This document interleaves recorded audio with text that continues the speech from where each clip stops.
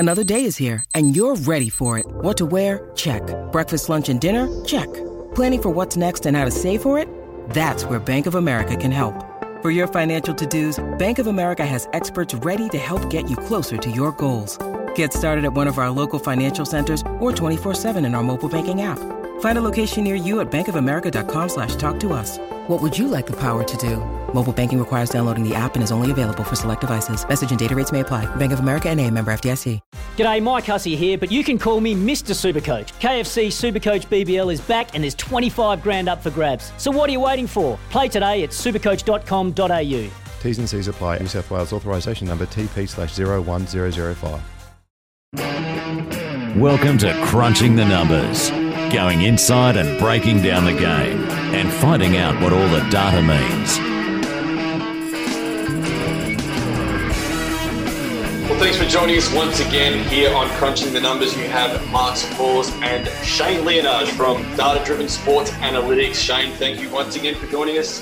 Hey everyone, hopefully you've had a great week this week and look forward to talking to you on this podcast today. Hopefully everyone's doing well in these tough times around the world, and obviously we just want to bring you the latest tennis and keep you up to date with everything obviously tennis has been doing from a data perspective, and obviously matching the data with the art of coaching as well and being able to implement that. And today's topic, we're going to talk a little bit around the tournament analysis and planning side of things that obviously Shane, yourself and I have been doing for a period of time together, and obviously looking at not only our own player, which we touched on in our last episode, looking at how we utilize what our player does and then be able to break down opponents. And Shane, you're a big part of what I've been doing over the last few years, and obviously we had the great success at the Australian Open and have had great success with a few other players obviously in the last few months as well. And what you do is really critical to what I do, and it complements each other. And it's obviously, again, the art and the science merging together to be able to create some success. So Shane, can you talk us through, obviously let's say we have a player that is about to play a tournament. What are the steps that go into place from your side of things to be able to then help the coach or the player? Yeah, so today we're going to talk about when our athletes in a tournament and I suppose the work that we do before the tournament starts, once the draw's known, what happens during the match and post-match, what do we do, or post-tournament, what do we do? You'll notice that at all of these stages, there's something that's quite fundamental, and that's communication. So the communication, obviously, between Mark and myself has to be clear, and we have to make sure that we understand each other. And then Mark has all the information he needs from me, so he can deliver the message he needs to deliver to the athlete as clear, articulate as possible, so there's no misunderstanding. And the other important thing that I want to sort of do right at the start, I want to distinguish this work to the sort of pre-tournament work that we were discussing in last week's podcast, where I think the focus is almost 100% on the athlete, with the exception of maybe a few benchmarks of other players that we might try and compare our player to. Really, the focus is on our athlete, their patterns, their training. But when we go into a tournament, I think, particularly in my mind as the analyst or the data scientist, I switch immediately to thinking about the opponent a bit more. While Mark and the coaches and the players, they're chilling in their cafe, sipping their pina coladas. I'm trying to get my hands on the draw as fast as I can. And as soon as I know who they're playing, first thing I'll do is I'll have a look at my video database to see if I've actually got some data on this player or this opponent already. And in particular, what I'm trying to look for is not just the opponent, but when that opponent has played someone similar style, height, tendencies on court as our player. And then also the next layer is really to look at what are the conditions our player or the match will be in. So what surface are they playing on? Is it indoor? Is it outdoor? Is the court set up in a way that wind might be a big factor? Are they playing during the day? Are they playing at night? These are all things I try and pull out matches that are similar. So the information I go sort of almost takes out that scenario variability, but that's not always possible. I think I mentioned last week, the matches in my database, there's a dashboard, pre-built dashboard that sits on top of that. So when the matches are in there, it will already capture some key area information like serve directions, return positions, behavior under pressure. I mean, this list is not exhaustive, but there's a lot of things that it automatically sort of pre-populates when I select a player. And the video itself can actually be filtered for the coach. Probably important as well for me, even if the match does already exist in the database, that I actually still watch a few of these matches. So I'll use the filters and try and look at key moments and key things on the forehand, backhand, positions, and take notes. One of the problems when you're working with some of the RTF future level players, you don't have the luxury of all the footage. So you have to scour the internet. You have to tap into your coaching network. I've got a great analyst sort of network that I communicate often with, and we share information. So you're going to need to tap into that. Almost as a last resort, you can look at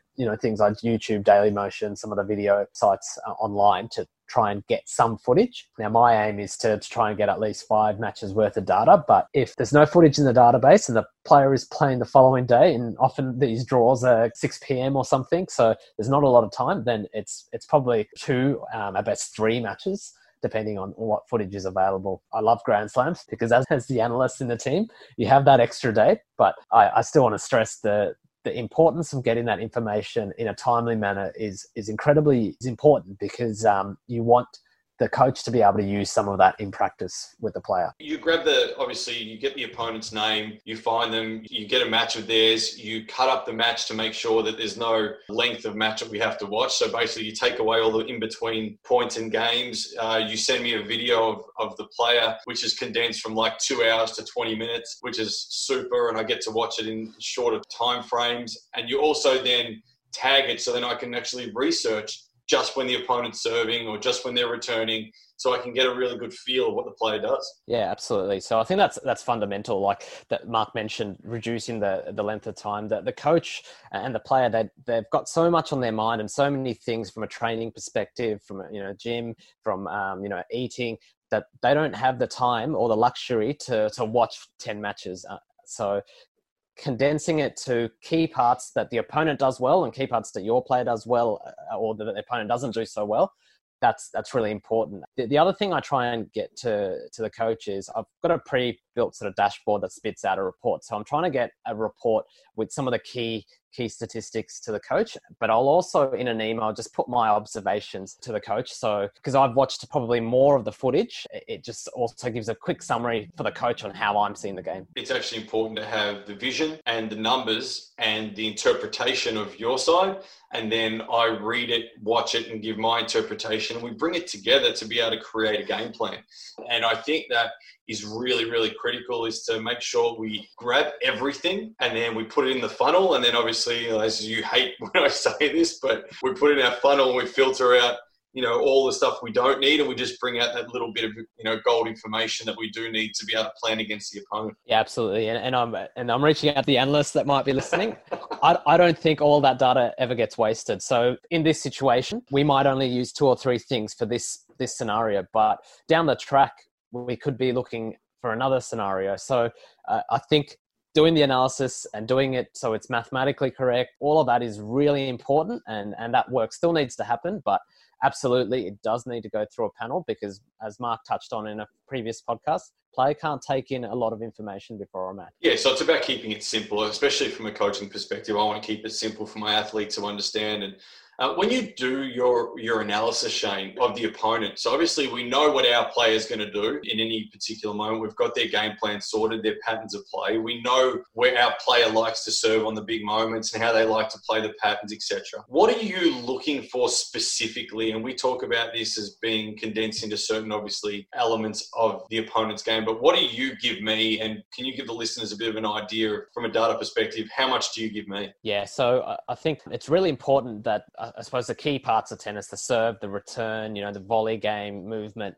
I try and give a summary for each of those points to the coach, but you touched on patterns. So I would look at patterns that work well for the opponent, patterns that don't work so well, and then patterns our player does, and try and marry up, okay, if we play our good patterns, then that's actually, exposing the opponent. So try and do that sort of analysis and give that to the coach. And obviously we have a real big focus, and obviously this is my preference as a coach, which I've given you obviously in the past, but I like to have 3 areas that I work with in my game planning, and that is when my player is serving, when my player is returning, and when the ball is live and it's in play after those first 4 shots. So basically there's 3 scenarios you can play routine. It's the serve +1, return +1, and then live play. And you break it down for me, which I think is really good, to be able to then have a game plan in each of those three categories. And I've got, obviously, in front of me one of the ones you've broken up from a particular player. You show me how many errors are hit, etc., etc. But my real focus point is we can only control basically the serve and the +1, probably the return and the +1. And then when the ball's in play, how do I want to play? But then where do I need to put the ball to beat the opponent? So the way you break it down, obviously, is really important for the coach, and making sure that you break it down to the coach's philosophy also. And often I'm trying to also, particularly in the report, just give some information on under pressure. Maybe there's one or two little gems in there that you can pick out just to keep an eye on. But again, it's trying to keep it simple in the report as well. That general analysis for me, the under pressure analysis, is really important. So I remember there was a match that you gave me an analysis for a player we were working with in Mildura. You came up with, on the big points, the deuces, the 30-alls, the player is always going to serve to this spot, the opponent. And then we had our player basically sit on that return on the big moments, and she was able to combat the opponent's best play the whole time. And that just took away the strength of the opponent. The opponent started then change their patterns. It didn't work for them. They made more errors. And I think that was a huge moment because I only got the player to sit in that spot on those big moments and not every single point. I suppose just one example. And I think, again, I want to stress here that I'll give a lot of information. It has to go through that filter with the coach, and communication is big. And there are situations where the athlete will try and fish for information and go to the analyst. So I think with Mark's athletes, it hasn't been that bad, but with a number of coaches that I've worked with, the athlete will try and get more and more information. And it's really important as the analyst to check in with the head coach before you give anything. There's a plan, and you want to stick to that plan. It's a great point, because the reasoning behind that is there's obviously the trust element. There's the coach knows the player better than the analyst. The analyst will know the numbers. And just knowing how each individual will accept that information is critical. So what you may say, Shane, to one of my athletes might be 100% correct, which I'm sure it will be. But it might be delivered in a way that the athlete receives it differently to what the coach would give it. And I think that's the critical part of amalgamating the science and the art together, because athletes are in a mindset of they just want to win. So they will get as much as they can, but think that's the right thing. But generally it's not. It might only be one or two things that will change the match, and that's all you really need. And the coach knows the athlete much better than anybody because of the pure trust and relationship built previously. Yeah, so I think the next thing that I want to sort of move our discussion to is what happens during the match. For me, it will go back to, I suppose, where the relationship and the role has been defined with me and the coach. And sometimes the coach really wants me to do live tagging. If that's the case, then my preference is to sit either in my house or the hotel room and get a stream of the footage, and then I can do it with the computer, because often you can't go courtside with the PC and the mobile devices are still, in terms of tagging panels, they're not up to sort of that high performance sort of level that you need. So that's my preference if I'm doing live tagging. If I'm not doing live tagging, then and I'm at the tournament, then I'm usually trying to be courtside in the box and just take a notepad and just jot down a few notes from the match, some critical moments, key observations, behavioural. Just take those notes down, because I think that will help me when I do the comprehensive match annotation tag later on, to focus my attention on certain things, and it'll also help in terms of the email with summary of my view of the match to the coach. And if I'm not doing the sort of live tagging, usually I'll do the match tag at some point on the same day after the match is finished, but noting that the priority is given to tagging the next opponent if you're still in the draw. At Data-Driven Sports Analytics, we've certainly reduced the tagging time, and we're certainly working with some great partners on trialing some computer vision solutions, which are reducing the tagging time. So it's allowing us to get more of the tagged data done quickly. So and I think the other point I want to stress here, some coaches want to do a review within 2 hours of the match. If that's the case, then you do need to do your players' match quickly. Others just want notes. So if you've taken notes during the match and your observations, that's all they want. And some coaches, and I think I'd put Mark in this bucket, have a very forward-looking view, and don't really want to look in too much detail on the match that's taken place with your player, particularly if they're in the draw, until the end of the tournament. Yeah, I think that's obviously my philosophy is if my player is continuing to win through a tournament, as we had David do at the Australian Open, or Catherine in Mildura, or Sarah, etc. If they're winning, you don't want to look back as to what they've just done. You want to keep continuing to look forward. Okay, what can we do now? Okay, we've got to recover really well. We've got to stretch. We've got to look forward for, what we're going to get some good night's sleep. We've got an opponent coming up that does A, B, and C. Let's practice for that. Let's get into the mind frame of looking forward to, stepping into the ball rather than, waiting back in this match. And you try and push their mindset to what's about to happen and stay present. If you continue to look back, we're just focusing on things that have already been done. Now, for me, I want to make sure that my player celebrates the wins and celebrates the little things and enjoys that, but don't analyze that. That's been done. The only thing I take from the previous match is I thought you did this, and this really well. We're going to take that into the next match. So I take the positive from that previous match. And then at the end of the tournament, Shane, I ask you for all the vision, and then we do the reviewing at the end of the tournament. Yeah, and I think I want to sort of stress to all the performance analysts, data analysts, and data scientists working in teams, and not just tennis, in other sports as well, that you make sure that you keep that sort of data that you've collected, you label things in your database nice and efficiently, because at some stage you're going to call upon that analysis to do a report or to do some prediction modeling, and you want to make sure that the work that you did during that tournament is appropriately labelled, and you can sort of make sense of it down the track. The more data you can collect, the better that subsequent analysis can be. And do you want to talk a little bit about, obviously, post-tournament, from your perspective, what happens post-event? The other thing that's sort of going on in the background, and it doesn't necessarily go into the sort of tournament review, but the data from the tournament that the player just played, it goes into the database. And every 25 or so matches, I try and do a report for the coach, and the athlete can see it as well, which just highlights some of the things that have happened in that sort of block of time. So you look at key areas, serve, return, some of the numbers on directional numbers and patterns that have worked well, haven't worked well, but it just shows that. And then, you compare it to perhaps the 25 game block before. And that's something I do periodically. Yeah, I think that's really important. I think after a tournament, basically my role is getting all the information, the data from you, and then seeing the commonalities that happen. A lot of coaches take the data, say for example, a player doesn't serve well in one match, but they've been serving really well previously. The coach sometimes jumps on you didn't make enough first serves, we're going to go practice your first serve. But it's not a commonality. I think we can't jump to conclusions that once-off events don't necessarily need your attention all the time. That then gives the player too much of a worry about, oh my God, I'm not serving well.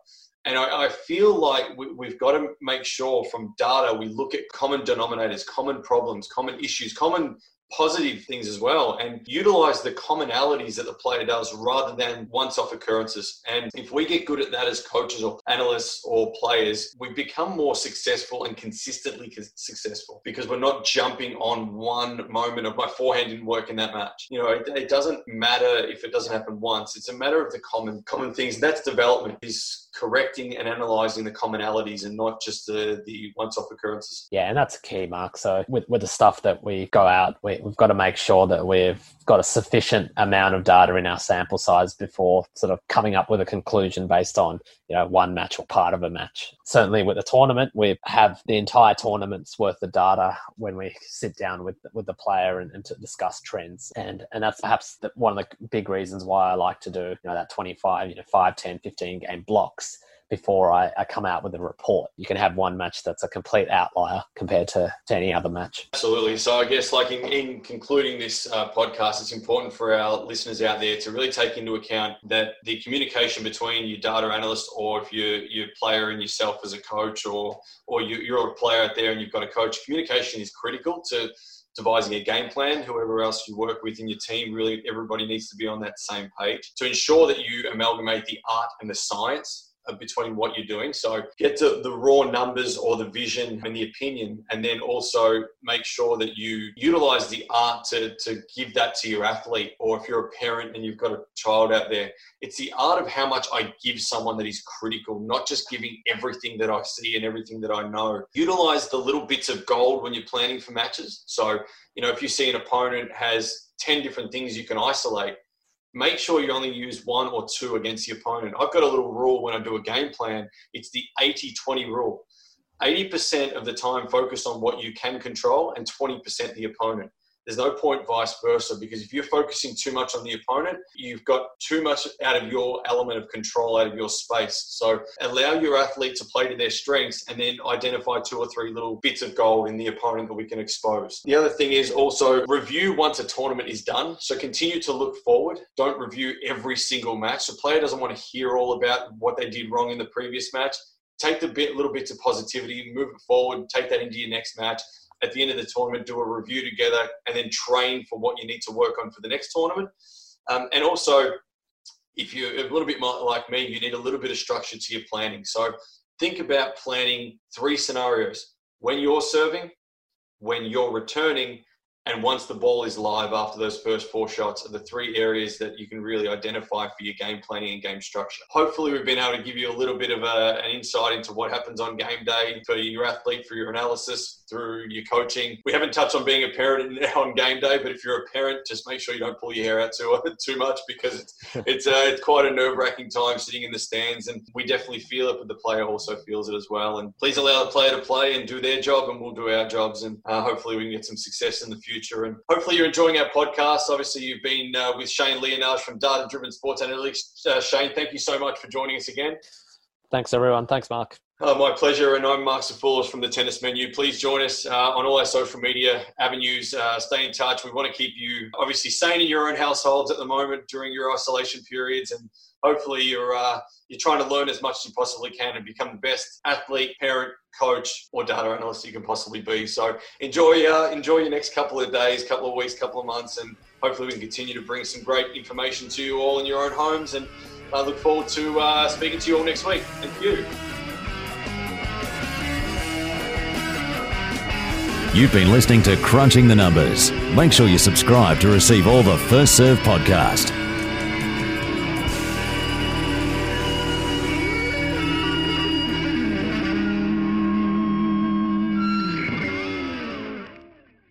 Want to witness the world's biggest football game? Head to iCanWin.com.au, predict Australia's score with a crystal ball, and it could be you and a friend at the FIFA World Cup Qatar 2022 semi-finals, all thanks to McDonald's. Maccas, together and loving it. TNCs apply.